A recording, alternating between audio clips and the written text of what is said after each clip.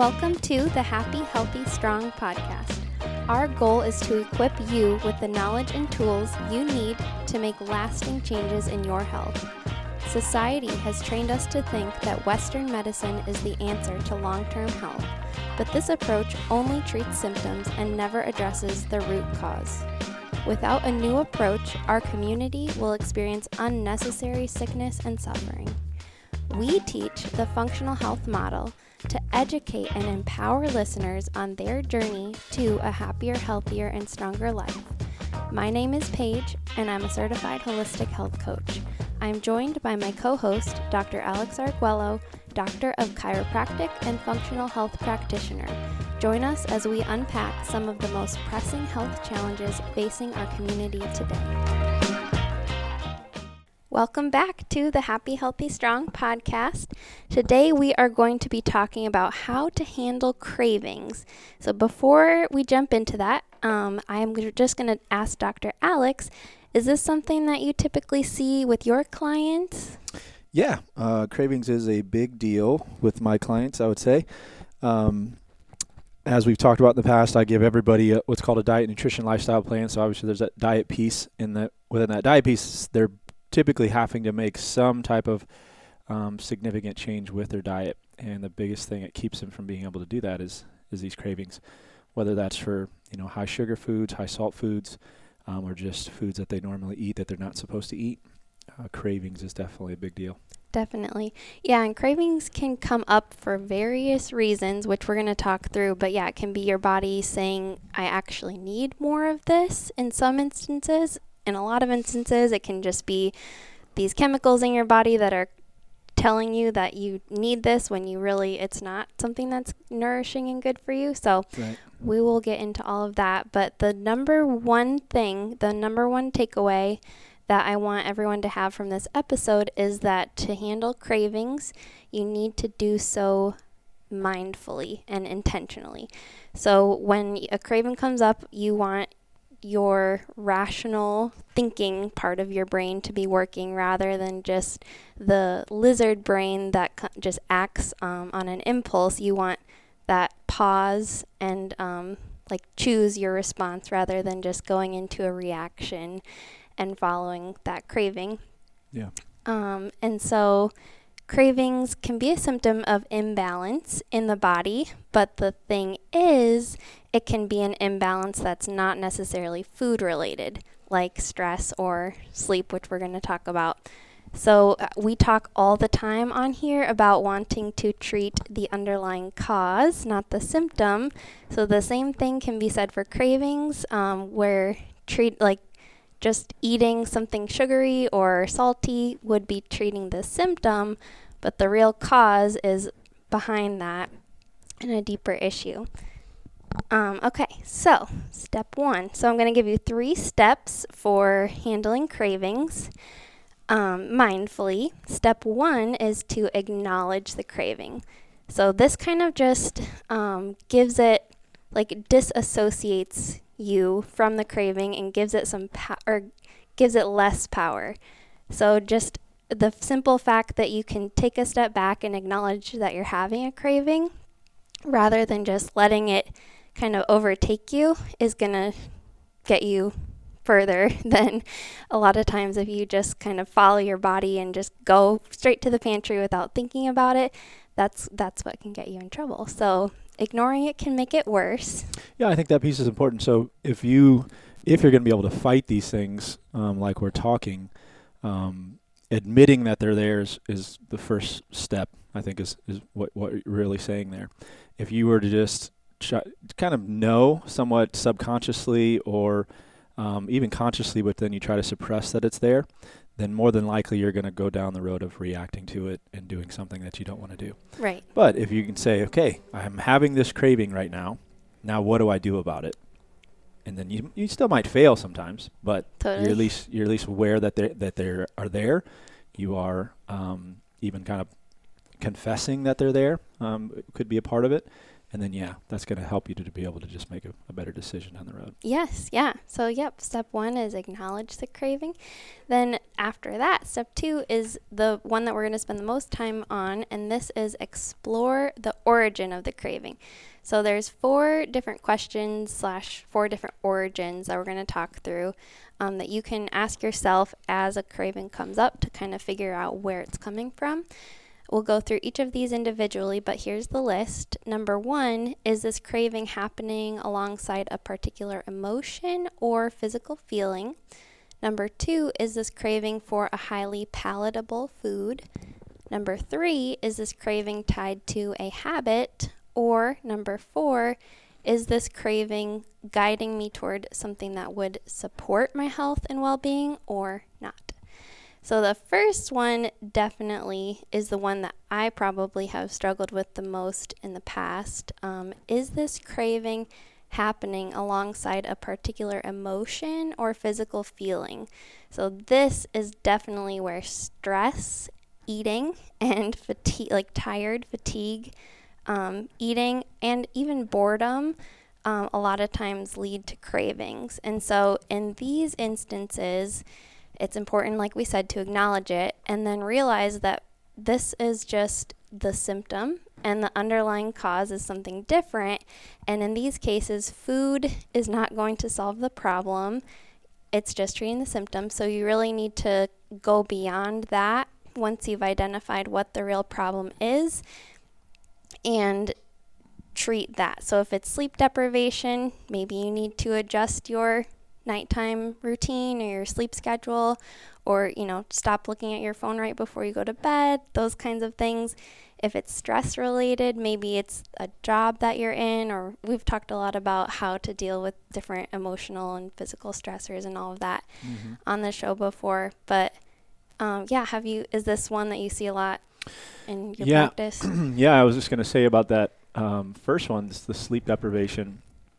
That can, like we always somehow eventually get to vicious cycle, is if you are sleep deprived and then you continue to just go to food to try to cope with this sleep deprivation, that more than likely is going to mess your sleep up again. So you snacking, you eating something that's going to raise your blood sugar, throw your blood sugar off, and then maybe you'll have a blood sugar crash, especially if it's something that's inflammatory, that's going to inflame your body. And then you also just you're not dealing with the stressor that's leading to the problem. So you're just compounding it. And again, getting into a vicious cycle. So you're sleep deprived, you're trying to eat to overcome that sleep deprivation instead of figuring out how to get better sleep. And that's going to make you that's going to make your sleep even worse. So that's a huge one. They've done studies that show that sleep deprivation actually increases your cravings for more calorie-dense food, aka junk food, so that it's just a whole cycle. And then stress is like a whole thing. And I was telling you before, when I worked in corporate America, I had an internship at a large public accounting firm, and it was during tax season. And so what they did was there was a whole line of filing cabinets filled with all kinds of snacks that you could imagine, granola bars, candy.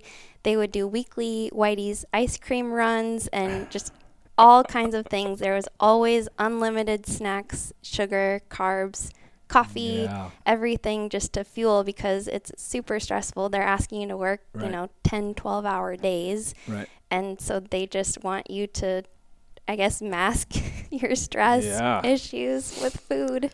And stay awake, I'm sure. They're trying to get you to do that. Yeah, that's crazy. So then when we were talking about that before, I mentioned that I used to do a talk about how to stay healthy through the holidays, because there's this time between really late October through the beginning of the year where there's, Halloween stuff, and then there's Thanksgiving stuff, and there's Christmas stuff, and there's New Year's, and there's just party after party after party. So you're just filling your body with a bunch of things that you wouldn't normally eat, and in higher amounts than you would normally eat them even if you did. And then people wonder why that's also flu season, why they always get sick all the time. It's because they're putting so much stressful stressors in their body in the form of food that, they're just inflamed, their immune system's suppressed, and then they just continue to get sick. So for these people that you're describing, they went through that holiday season, and then they go right into tax season. So There's they no have, winning, yeah. they have about 6 months of it instead of just the 3 months of holiday season. Right, yeah. So if you are in a career like that, or just something that's kind of similar with the amount of stress and not lack of junk food, then I would definitely, I mean, you could opt to work from home. That's a lot more common these days. I know that my husband always is saying how many, donuts and Chick-fil-A and all the things that are always at the office, like he eats so much better on the days that he works from home just because it's not sitting out right in front of him for free, Yeah. Yeah, that's tough. I mean, I think the thing that I've seen work, this is kind of weird, but when you're in an environment where that's just always around, you almost have to get the mindset of demonizing that stuff. Yeah. Of even getting to the point where you are almost like people are annoyed by you because you're always talking about how terrible it is. Right. But that's the stuff, like you have to have that mindset, like this stuff is poison, this stuff is going to kill me, that type of stuff. Because if it's just always around and everybody else that you're around is eating it, you're just you're going to go after it. And if you can't get out of that environment, because that's your job, then I think that's, if your goal is health and preventing, health issues, then that's the only way really to kind of deal with it, because the temptation is going to be too strong to do something like that. Yeah, definitely. Yeah, and then find other ways to mitigate this stress, like yoga, prayer, meditation, quiet time, reading for fun, going on walks, all kinds of different things that you could do to manage stress in a healthier way. All right, so then that was our first question, was, is this craving happening alongside a particular emotion or physical feeling? Next question to ask yourself, is this craving for a highly palatable food? So what we mean by highly palatable food is something that has been designed to make you crave it, which is usually processed, as we would say, fake food, if you're talking about real food versus fake food. So the food companies, processed food, junk food companies, have something called a bliss point, which is the perfect combination of sugar, salt, and fat that makes these foods so difficult to resist. And so it's a whole team of people, researchers, flavor specialists, engineers, statisticians, who all have designed these foods to make your body crave them. So this is pretty disturbing. And when we talk about like being in control of your cravings, this is a big factor, because in this instance, you really aren't in control. It's someone else has designed these chemicals that you've unfortunately put in your body that just make you want more. Yeah. The fact that is even possible is so sad. It's very scary.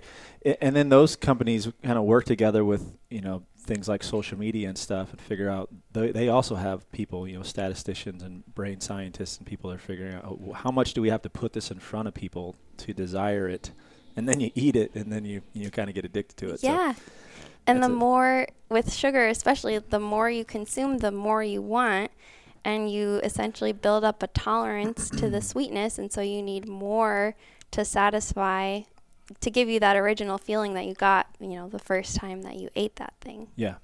Yeah, sugar's crazy just as a chemical. I used to share this study. They did a study on rats where right after a mother rat would have a litter of baby rats, they would, I think they used cocaine, something similar to cocaine, that they would allow the rat to come after. But she would have to leave her young, which rats don't do that.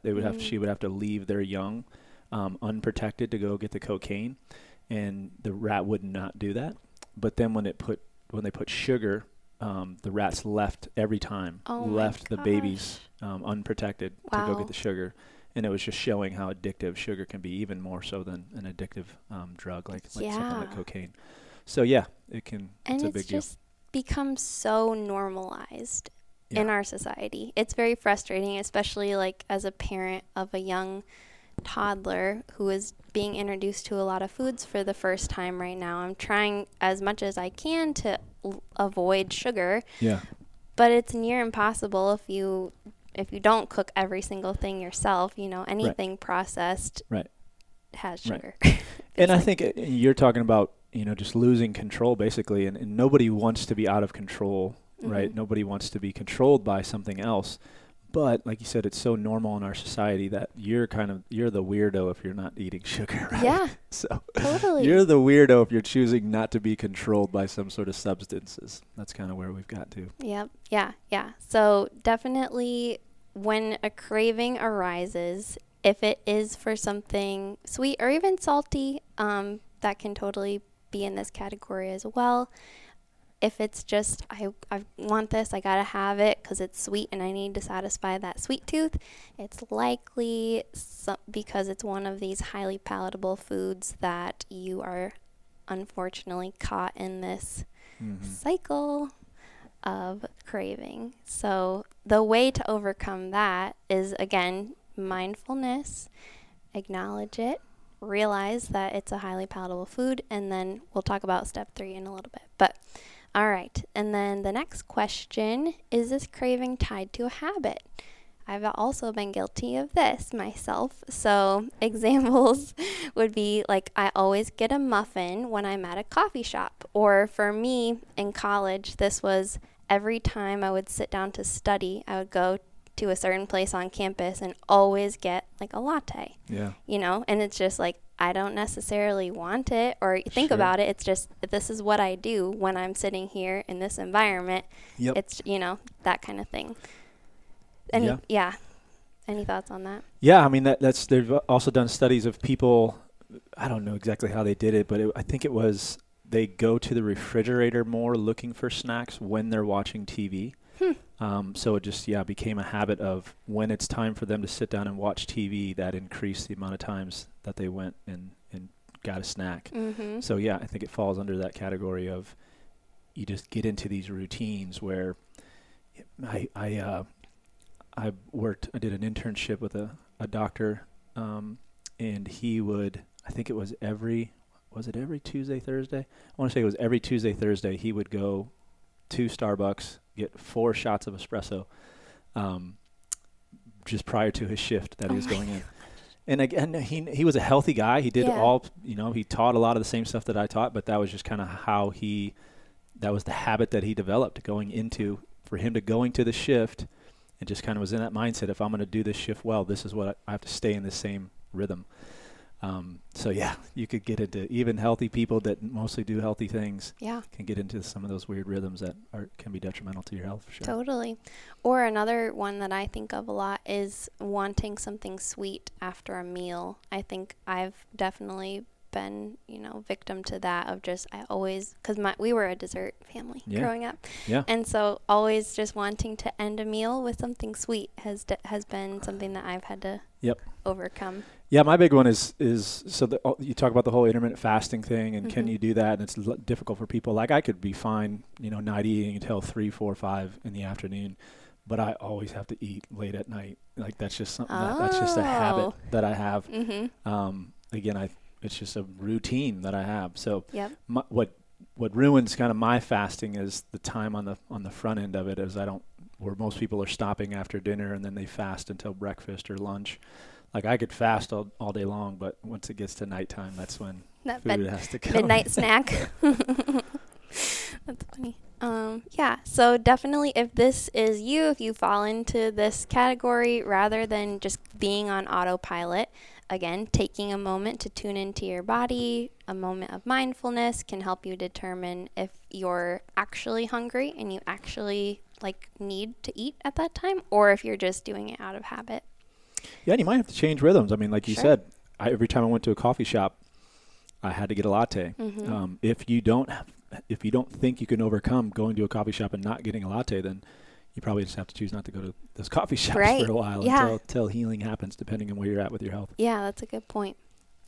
The fourth question to figure out the origin of your craving is this craving guiding me towards something that would support my health and well-being? So some cravings are genuinely your body trying to get back to balance.